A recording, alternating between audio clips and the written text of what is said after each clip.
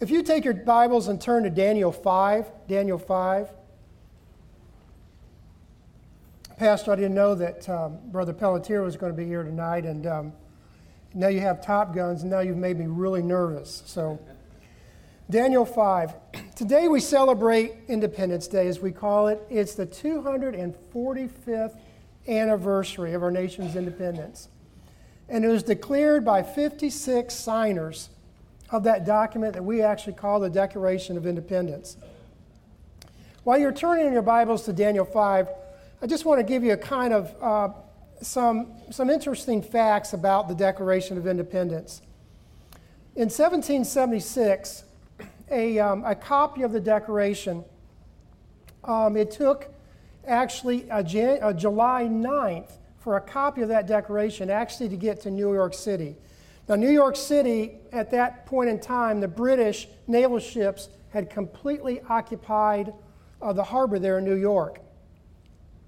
And George Washington, he got up as a commander of the Continental Forces of New York, and he read the document of the Declaration of Independence aloud in front of the City Hall. And when that happened, a crowd just broke out with cheers. And as the crowd broke out, they went to a statue of George III, and they proceeded and tore down his statue. And a number of weeks later, that statue was actually used to be melted down, and it was actually shaped into more than 42,000 musket balls that were actually used for the Continental Army. There's another fact that's interesting, that the Declaration of Independence, you think that a bunch of old people signed it.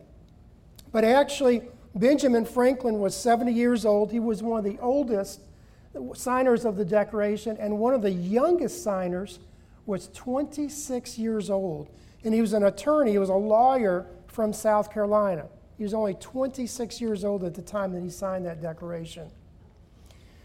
And then another interesting fact that during World War II, the Declaration of Independence was very quickly, in fact, after the bombing of Pearl Harbor, within just a couple weeks after that bombing of Pearl Harbor, the Declaration of Independence was on public display. It was taken off of public display in Washington, D.C., and by Secret Service agents, they took that document, they packed it in lead. Now, I'm not really quite sure why they packed it in lead.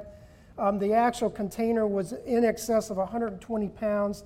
They whisked it away to Kentucky, where that they actually, the Secret Service met a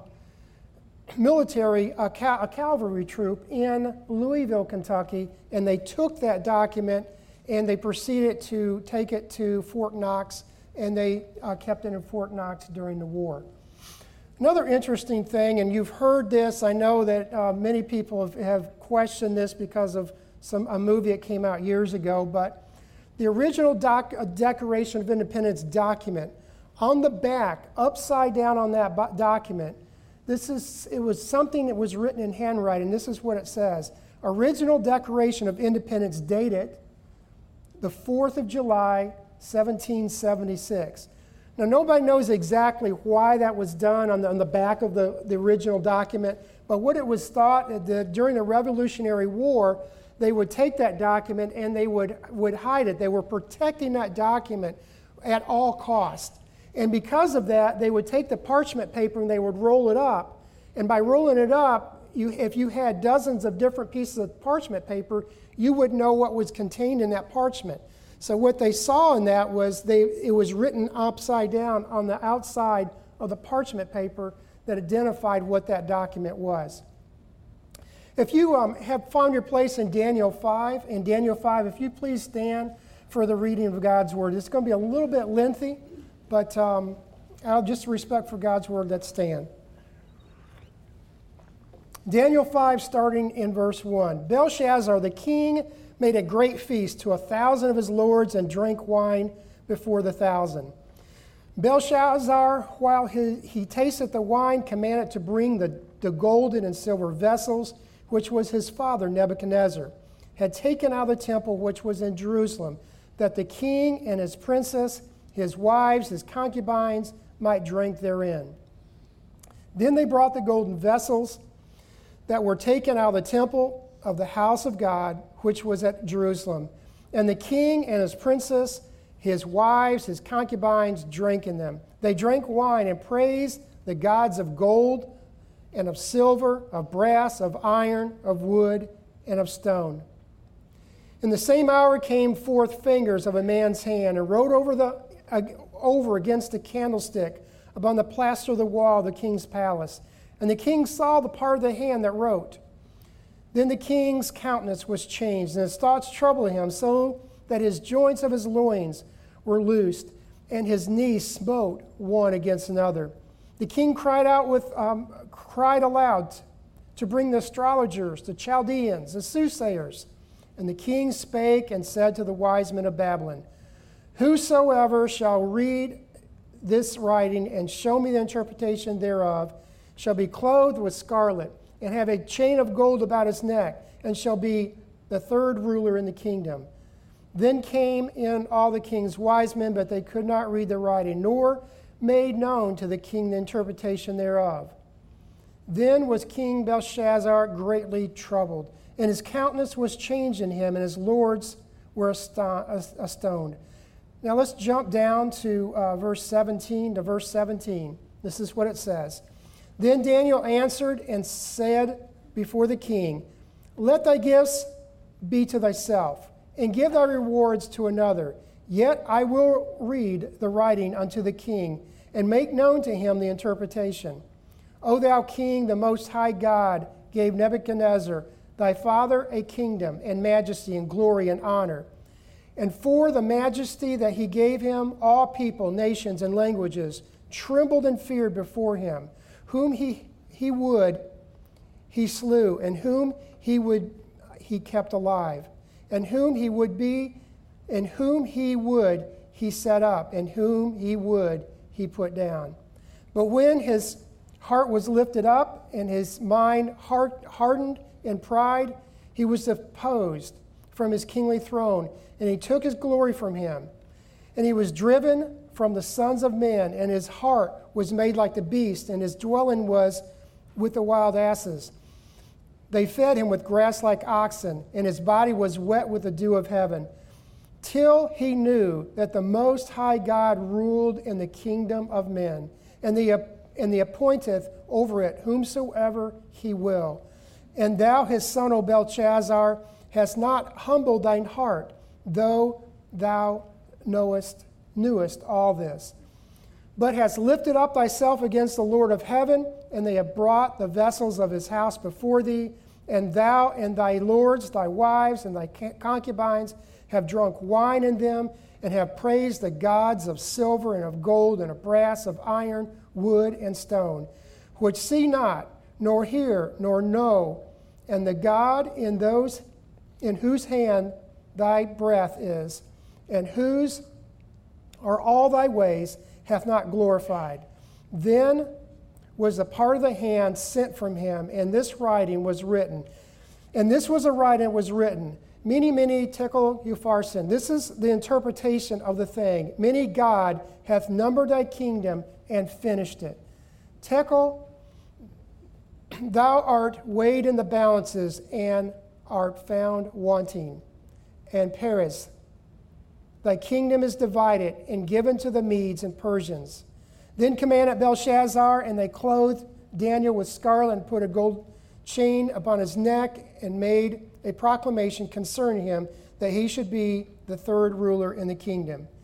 In that night, Belshazzar, the king of the Chaldeans, slain. And Darius the Median took the kingdom, being about 62 years old. Let's pray. Dear Father in heaven, Lord, I thank you, Lord, for allowing our nation, Lord, to exist this 245 years. Lord, I thank you for your word. I thank you, Lord, for how it is relevant today as it was, Lord, at the beginning of time. Lord, I pray that you will use this vessel. Lord, I pray that you will set me aside, Lord, and use this to magnify your word. In Jesus' name, amen. Thank you. May be seated. America's founders declared that our republic and its constitution were established by the hand of the Almighty God. They emphasized that He will continue to bless our land only if a moral and religious people who govern ourselves by the inspired principles of liberty and union. America became the first experiment in the world that the government was ruled by the people. The people could rule themselves only if they were a moral people. You see, from the beginning of time, there was a hierarchy of God, the government, and the people, or God the king and the people. Our nation was the first nation in the history of mankind that took God and put God on top, and then they put the people, and then they put the government under that. See, it all began when 56 signers of the Declaration of Independence attached their signatures to that document. It was a document that was the beginning of that great experiment in self-governance that would give freedom, it would give liberty, and would give the right to even be in the place that we are tonight and have the freedom to worship Almighty God openly. But each of those signers knew that if they were caught and captured, that they were risking torture and even death by putting their signature on that document. Our founding fathers valued freedom for themselves and their posterity. And they knew the risk, but they believed that the risk was worth the freedom. 5 of those signers were captured by the British and brutally tortured as traitors. 9 of them fought in the War of Independence, and they died from wounds or from hardships that they had suffered. 2 of them had lost their sons in the Continental Army. Another 2 had sons that were captured and tortured. At least a dozen of the 56 had their homes pillaged and burned. Many of them lost their families. Many of them, their families were taken as prisoners, and many of those family members were tortured and murdered. What kind of men do you think these people were? Many times we think of these signers as a bunch of rebel rousers, a bunch of people that had nothing to lose except fighting for freedom. But you see, 25 of those people were lawyers, or they were jurists. 11 of them were merchants. 9 of them were farmers. 1 of them was a teacher. Brother Kevin, 1 of them was a musician. 1 of them was a printer. Several were members of the clergy. Some of them were actually pastors of churches. You see, these men were men of means of education. Yet they signed that Declaration of Independence knowing full and well that the penalty of signing that document could mean death if they were captured. You see, these people were not a bunch of uneducated rebels. Many of them were soft-spoken men of education. But they had security. Many of them had security. They had money. They valued liberty more. Standing tall and straight, they unwavering pledged, and I quote, "For the support of this declaration with a firm reliance on the protection of the divine providence, we mutually pledge to each other our lives, our fortunes, and our sacred honor." Today is July 4th. It's a day that we celebrate our nation's independence. The United States of America has been the most prosperous country that the world has ever seen. But I never want to miss an opportunity to establish that the principles of this constitutional republic were indeed founded on the Word of God. Brother Terry very eloquently took half of my sermon tonight. And for your sakes, that might be a good thing because of the time. But time and time again, our founding fathers gave the word, quoted the word of God in the decisions when they made those decisions. Those people that we have been told by the world that were a bunch of deists. People like Thomas Jefferson. Comments that Thomas Jefferson wrote or used the Quran, read the Quran. Absolutely, he did read the Quran because he was trying to figure out what the enemies were trying to do to him. He didn't understand. And when he read that Quran, then he totally understood. But Thomas Jefferson, there's a Bible called the Thomas Jefferson Bible.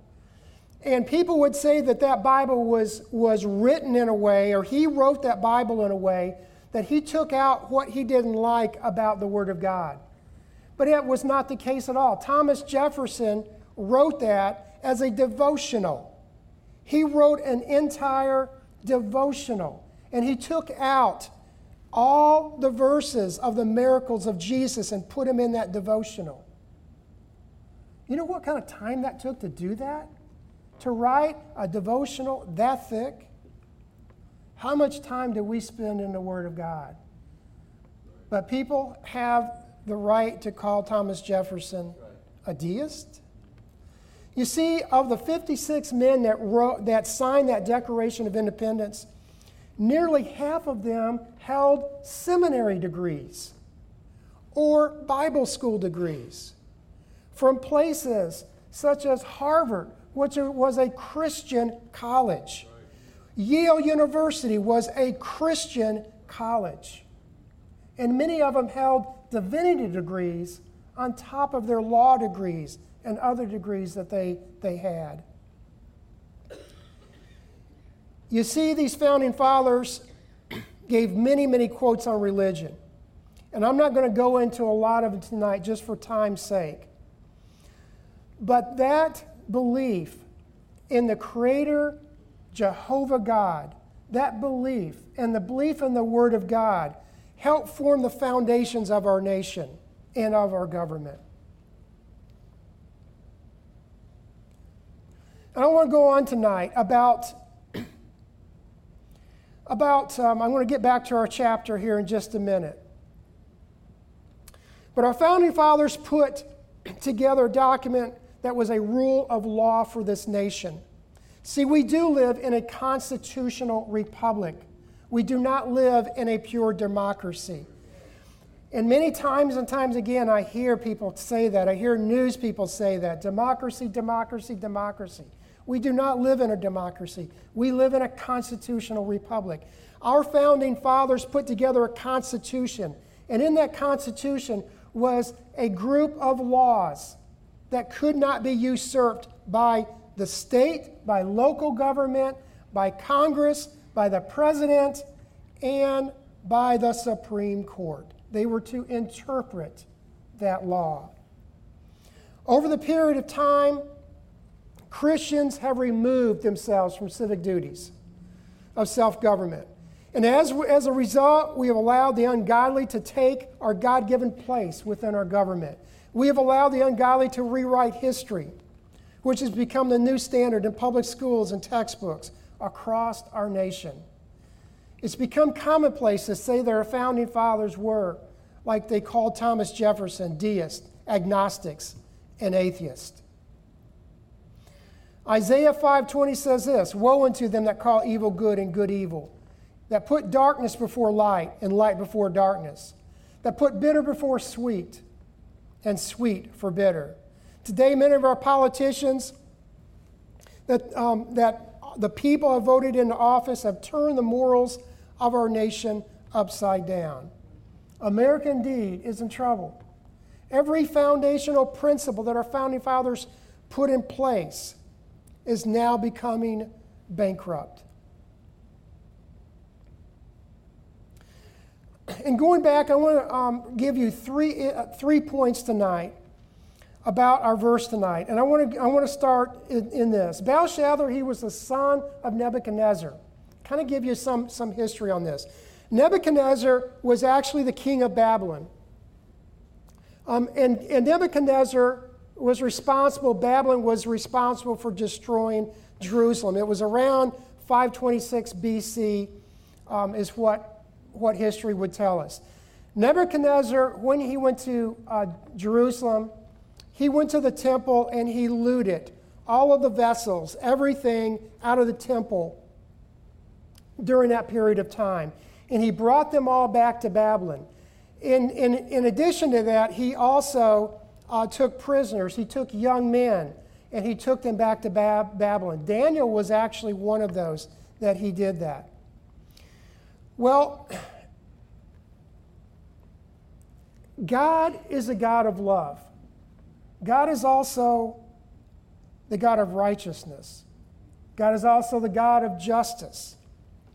Tonight, I'm very quickly, because of time's sake, I'm going to give you 3 points of why God poured out his wrath on Belshazzar. And I'm going to contrast that with America tonight. First point I want to make tonight is this. Belshazzar defied the vessels that belong to God. First, Belshazzar, he defied the vessels that belong to God. So basically, as we read this passage, Belshazzar decides to have a party. It's party time in Babylon. And what Belshazzar did is he called in all of his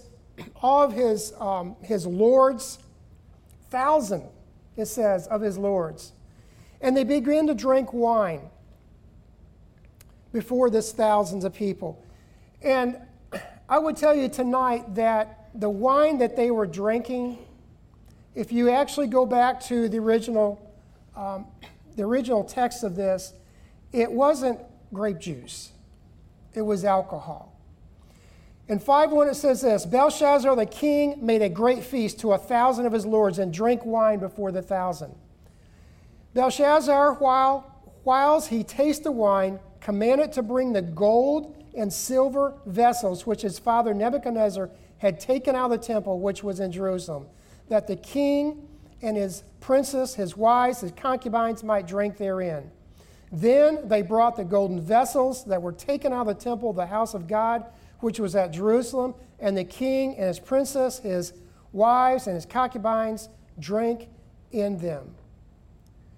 Tonight, churches in America have defiled the vessels that belong to God Almighty.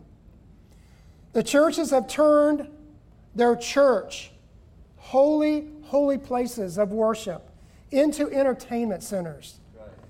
Not for the worship of the Creator, but the worship of man. Right.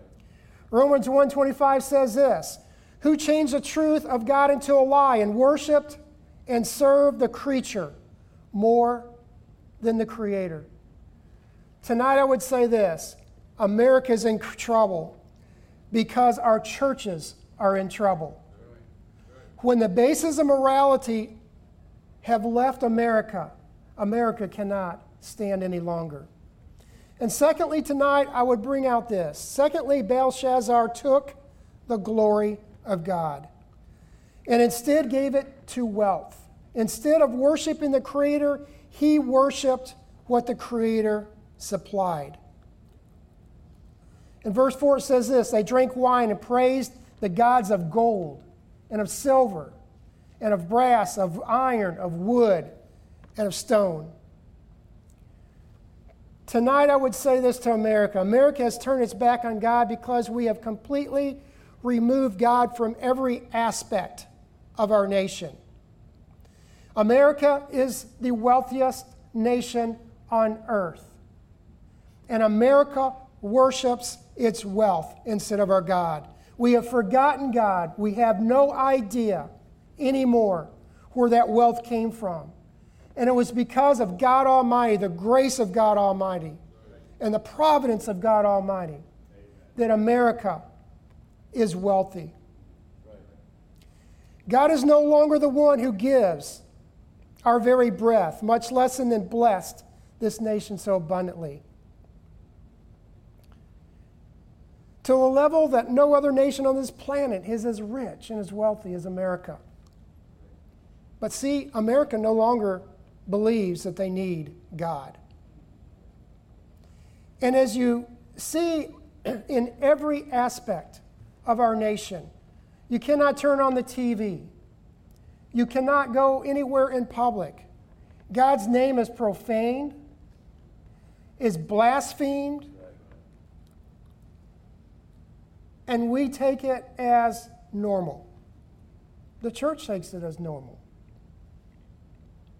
The third thing I would point out about Belshazzar is he refused to humble his heart toward God. In verse 22 it says this, "And thou his son, O Belshazzar, hast not humbled thy heart, though thou knowest all of this." And what Daniel was talking about is he was talking about Nebuchadnezzar. He knew about his dad. He talked about, and he knew exactly what happened to Nebuchadnezzar because Nebuchadnezzar did not give the glory to God. He knew all that. And Daniel in 23 says this, "But hast lifted thyself against the Lord of heaven, and they have brought the vessels of his house before thee. And thou and thy lords, thy wives, and thy concubines have drunk wine in them. And thou hast praised the gods of silver and of gold, of brass, iron, wood, and stone, which see not, nor hear, nor know. And the God in whose hand thy breath is, and whose are all thy ways, hast thou not glorified." Tonight, I would say in America that we have taken the glory of God and we have transferred that glory to man. I cannot find any place in the Bible every single time that man attempts to take God's glory. Every single time, God destroys that person or that nation. Every single time.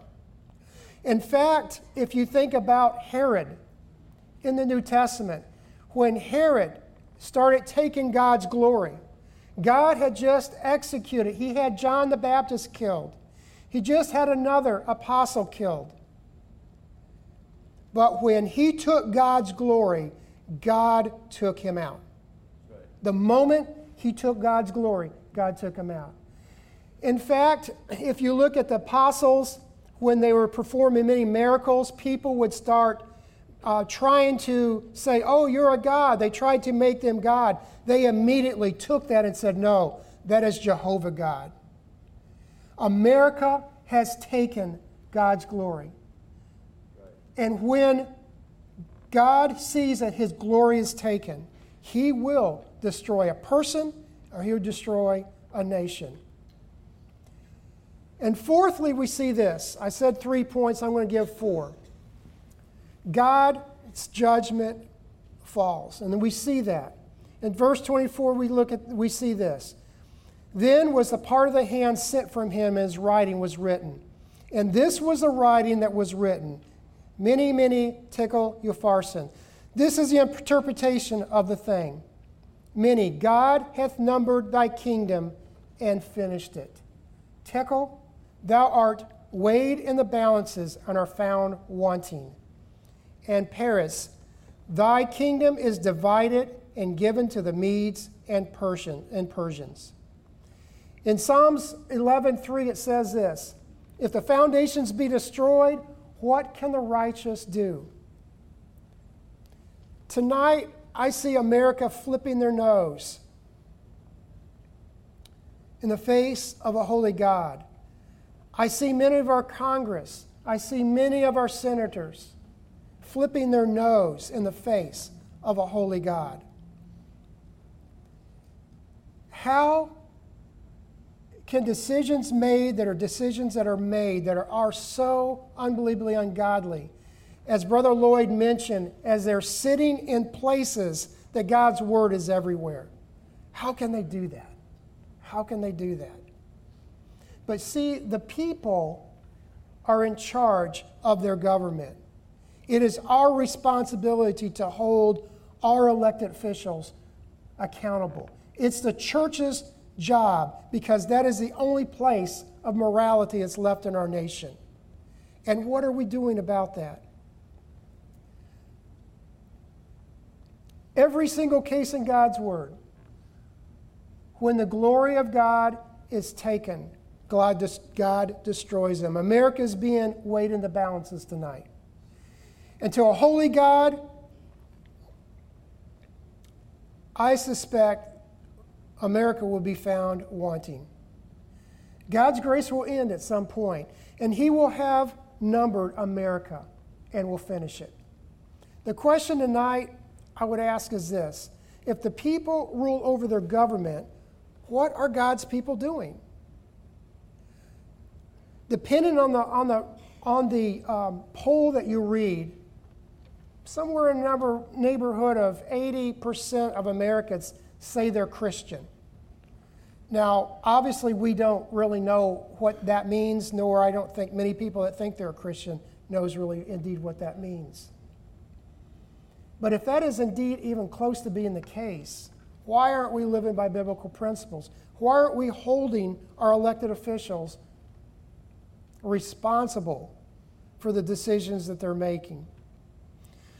1 Peter 4:17 says this: "For the time has come that the judgment must begin in the house of God." There's a spiritual war going on in America, and we are at the brink of losing our nation forever. The battle lines are drawn, and we must not retreat. The church's time is to hold the line. The time is now. The time is now. The time was actually nearly 100 years ago. But if we don't hold the line now, we will lose this nation. And I want to mention something that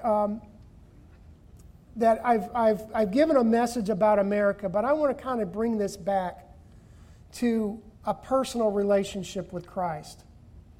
80-some% of Americans say that they're Christian. They identify with being Christian.